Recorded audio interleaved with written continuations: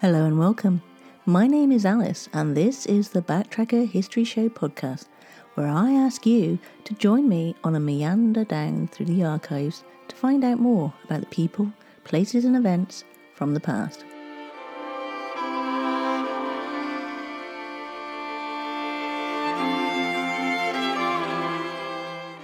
Most of these podcasts have been specially edited from a Bradley Stoke radio show in Bristol, England. And one of the great things about this podcast is that I can go into more detail about each story because there are no time constraints. And it's really easy to show your support just by spreading the word, leaving reviews and sharing with all your family and friends. It really does help. If you want to get in touch with me with show ideas, comments or information, you can via Twitter or Facebook by using @BacktrackerUK with a capital B, capital T and a capital UK, or emailing me at info@backtracker.co.uk. Now, on with the show.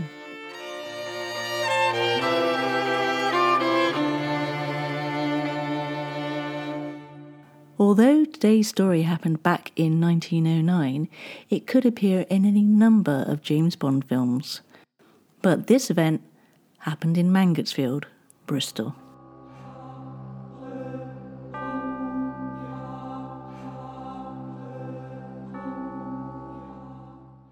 And now we travel back to 1909. And what else was happening then? Well, on January the 9th, the British Nimrod expedition to the South Pole, led by Ernest Shackleton, arrived at the farthest south reached by any prior expedition. But they had to turn back due to diminishing supplies. On the 23rd of January, the Tottenham outrage happened. An armed robbery and the murder of a 10-year-old boy and a police constable in Tottenham, North London, carried out by two Latvian anarchists.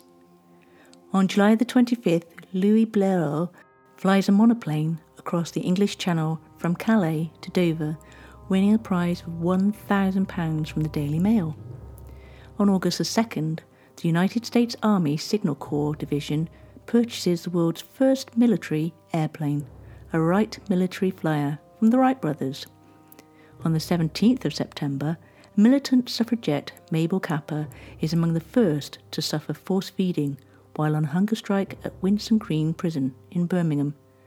And on the 4th of December, the University of Bristol is founded and receives its royal charter. But we're interested in John Notley, who was described as being of a restless, wandering disposition and had served a term of imprisonment the previous year and had only just come out in the December before. Since then he had been living with his parents, Jasper and Martha, who had last seen him on Monday the 18th of May before his death on the following Saturday. He was their eldest child, one of 7. The day after John had left, his mother and sister found that £123 and a gold watch were missing from a box that had been broken open. They informed the police and Notley was arrested in Bournemouth on the Friday, and a considerable amount of the missing money was found on him. This money was his elderly parents' life savings.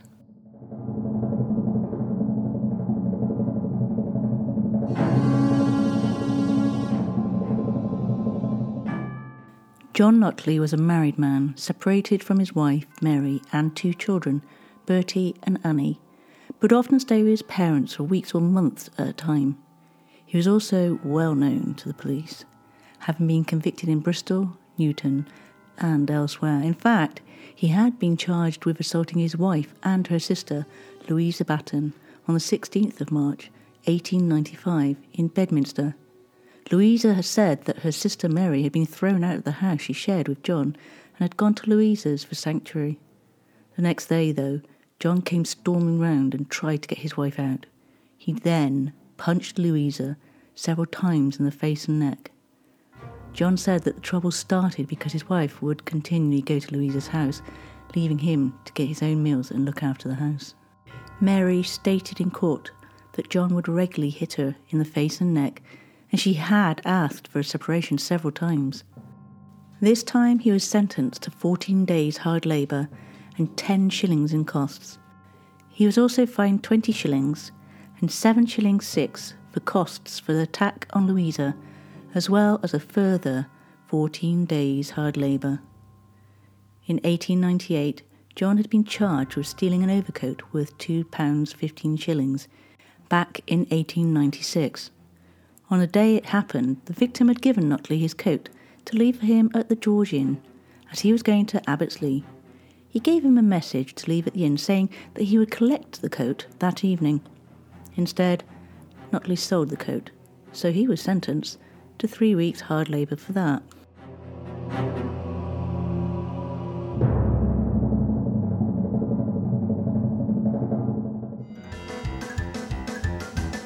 Word of the week.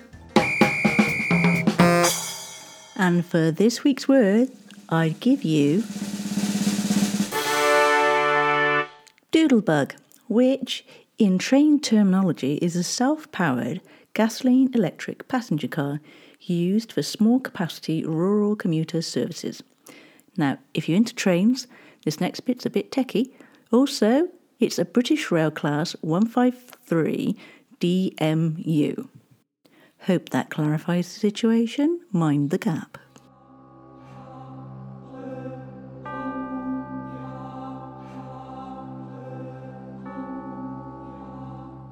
Dr. E. M. Grace, coroner for the Lower Division of Gloucestershire, conducted an inquest at the Red Lion Inn in Staple Hill on the morning of the 24th of May, 1909, about the death of John Notley, aged 36, a collier who lived at Bedminster Down. Matthew Notley, who identified the body, said he lived at 9 Wellington Road, Bedminster Down, with his brother, the deceased, and their family. He last saw him a week before, when he left home that evening. Detective Harry Clark of the C Division of the Bristol Police said that he had orders on the previous Friday to fetch John Notley from Bournemouth, and at 8 a.m. the next day he had taken custody of his charge from the Bournemouth Police and travelled with him to Bath, by train leaving Bournemouth at 8:37 a.m. Notley seemed quiet and appeared to be truly sorry and penitent for what he had done. During the journey, he referred to the charge several times and would start to cry. The detective did not handcuff him, as he was allowed to use his own discretion, and it was revealed that he had actually arrested the man before and had had no trouble with him that time. In fact, Notley seemed so mournful for his actions that the detective thought it highly unlikely that he would have any trouble on his journey. When he had previously arrested him, it was in Bristol at the bottom of Old Market Street, and he'd had to take him back to the Bedminster police station. That was without the need of handcuffs. He was going to put the handcuffs on him in Bournemouth, but Notley had said, I do not want you to make a public show of me. I won't give you any trouble. And Detective Harry Clark believed him.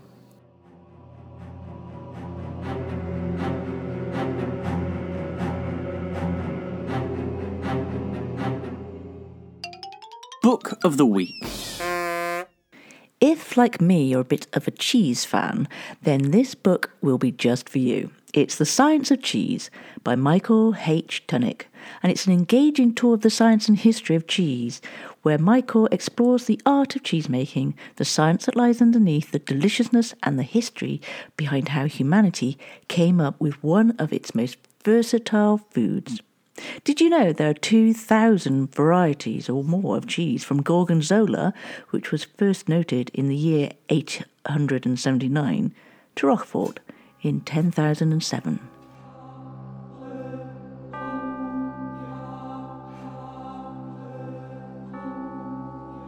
Detective Harry Clark and his prisoner John Notley changed from the Bournemouth train at Bath and got into a compartment all by themselves, in corner seats facing each other, of the Bristol-bound train. Their tickets were collected at Mangotsfield Station, and as soon as the train restarted its journey, the prisoner sprang into action and attacked Detective Clark, saying, I'll knock your eye out. That's when Notley hit him, throwing him back into the carriage. Before Clark could recover, Notley made a dash for the door, which was now open. Clark lunged at him with his right hand, caught hold of him by his coat collar and waistcoat. As Notley swung around, he managed to get himself jammed in the doorway and was out on the footboard. The The train had by now gathered speed and was going at about 35 miles per hour, all whilst this life and death struggle was going on. They fought savagely until the whole of the right side of Notley's waistcoat, which was new and part of the suit he was wearing, broke, coming away in the hand of the detective. Before Clark could grab hold of him again, Notley fell backwards out of the train and Clark immediately pulled the communication cord. The train stopped, and Clark ran out of the train and found his charge lying on his back, dead.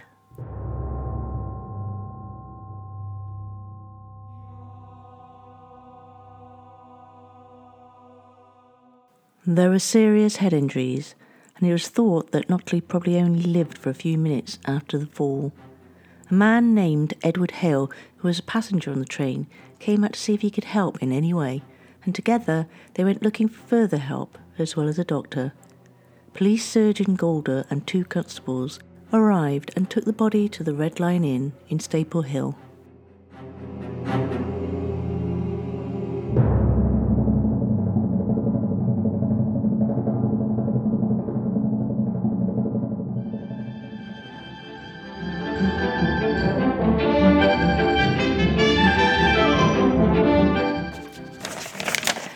News just in.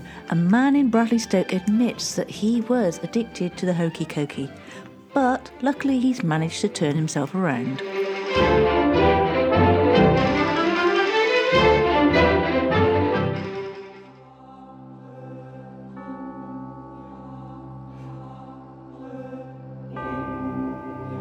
In a reply to a juryman during the inquest, Detective Clark said that it was normal to send just one officer to fetch a prisoner. The juryman replied that the safest plan would have been to have 2 officers, as the detective might have fallen out too. Detective Clark replied, "If I had not caught hold of the handle of the door, I should have gone out." Edward Hale of Teawell Road, Staple Hill, said that his attention was caught by the train being stationary, and he saw 2 people running along the railway towards the train, and they called to him. When he had joined them, he saw the body of Notley at the side of the tracks, and his first impression was that the man had died quickly. Edward had been working on the line, but not the side where Notley had fallen. Detective Inspector John Tanner said that he had been in the police force for 20 years, and he argued that it was the usual custom to send only 1 officer to arrest a prisoner unless there was some special reason to the contrary. If they imagined the prisoner was likely to try to escape, 2 men would be sent. Distance didn't matter, and it was at the officer's discretion. It was rather awkward on a railway carriage if anything happened, and the prisoner was handcuffed. The prisoner would then generally be handcuffed to the officer, and as Clark had previous experience arresting Notley, and he had never before shown a tendency to escape, Notley wasn't handcuffed. Dr. Morris Barber of High Street, Staple Hill, said, "I was called at 20 minutes past 11 on Saturday morning to attend to someone who had jumped out of a train. I went to the place by motor car and examined a well-built man who had no broken limbs. He had no doubt fractured the base of his skull and had died almost immediately. I considered the man fell backwards out of the carriage and alighted on his head." In reply to a question from a juryman, the doctor said that Notley had moved a little after falling.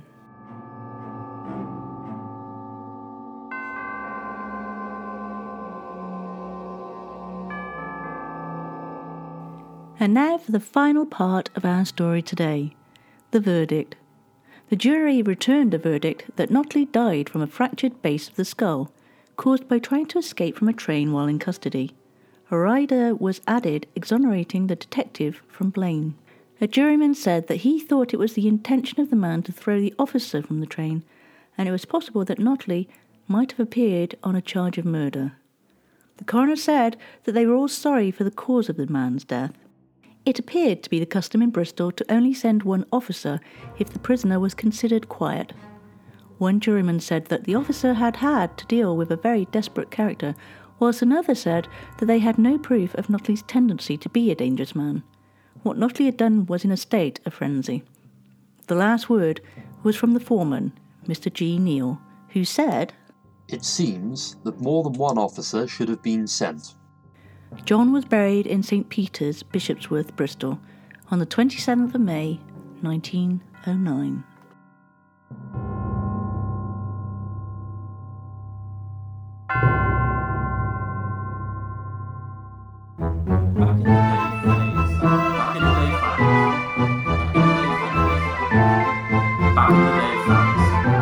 Back in the day facts.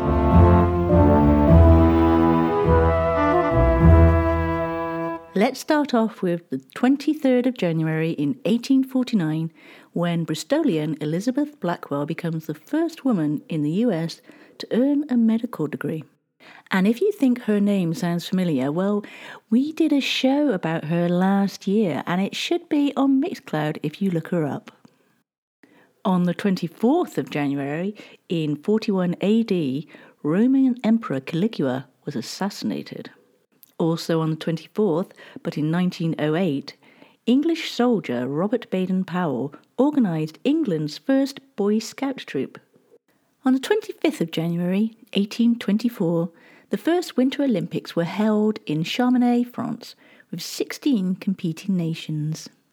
In 1955, on the 26th of January, Eddie Van Halen, the Dutch-American rock guitarist, was born in the Netherlands. He was the main songwriter and guitarist of the rock band Van Halen, which he co-founded in 1972 with his brother, drummer Alex Van Halen, bassist Mark Stone, and singer David Lee Roth. He died of a stroke at St. John's Health Center in Santa Monica, in California, on the 6th of October last year, at the age of only 65. On the 28th of January in 1813, Jane Austen's Pride and Prejudice was published by Thomas Egerton in the United Kingdom. Austen had sold the copyright for the novel to Thomas Egerton from the Military Library, Whitehall, in exchange for only £110. And Egerton would go on to make £450 from just the first 2 editions alone. And lastly, on the 29th of January in 1980, the US comedian Jimmy Durante passed away. Looking for a new podcast? Check out the Infectious Groove podcast. My name is Russ, and I host the show along with Michelle and Kyle. Every Monday, the three of us bring you music news and tell you our jammy jams, so you'll always have new music to check out. The Infectious Groove podcast discusses music from nearly every decade and genre while openly displaying our passion for music you need to hear. On top of that, we have a thought-provoking main topic of discussion every week to get you thinking, discussing, and sharing music. We also include interviews with the music stars of yesterday, today, and tomorrow. Find us on Facebook, Twitter, Instagram, and all major podcast platforms. Subscribe and listen to the Infectious Groove podcast on your favorite podcast platform today.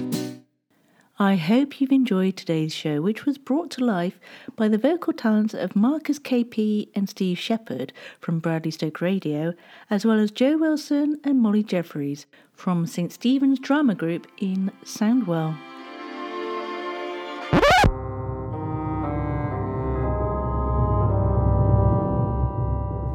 Today is your lucky day, for I have a cheeky little backtracker bonus for you. And today's one is about Constable Samuel Ernest Watkins. His story ends in a place near Kildorrery, County Cork, Ireland, on the evening of Saturday the 7th of August 1920, when a patrol numbering 7 were completely surprised within their own barracks by a deadly hail of bullets. They took the best cover available and made a sturdy defence for an hour, when all of them, with the exception of one, were seriously wounded. The Sinn Féin party had in attendance an ambulance with nurses attending to their wounded. The police had no alternative but to surrender, and their assailants, who outnumbered them by 20 to 1, relieved them of their weapons and other equipment and then made off. The policemen were in a shocking state, and one of their number, Constable Watkins, who was recently recruited from England, was dying. They were taken to Fermoy Military Hospital for treatment, where Constable Watkins succumbed soon after admission. Samuel Ernest Watkins, aged 29, from Monmouthshire, had been a soldier and an engineer prior to joining the Irish Police. He had less than 2 months of service with the RIC after arriving from England. His body was returned to England for burial on 11th of August 1920, and he is buried in St James Church, Mangotsfield. The killing of Constable Watkins and the wounding of his 5 comrades reportedly led to the reprisal shooting of civilian Dennis O'Donnell of Meadstown near Kildorrery on the 23rd of November 1920. His death in turn became the reason for the IRA ambush of members of the Buffs East Kent Regiment at Lambacally on the 26th of November, when 2 British soldiers were killed and 3 others were wounded. These losses prompted yet another outbreak of troops at Vermoy.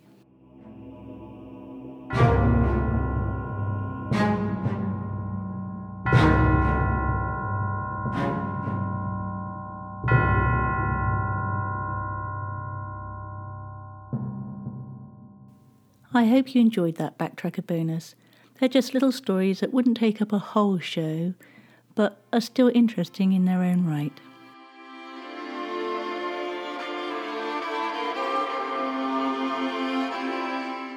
You have been listening to me, Alice, on the Backtracker History Show. Now, this podcast has been specially edited from a Bradley Stoke radio show in Bristol, England.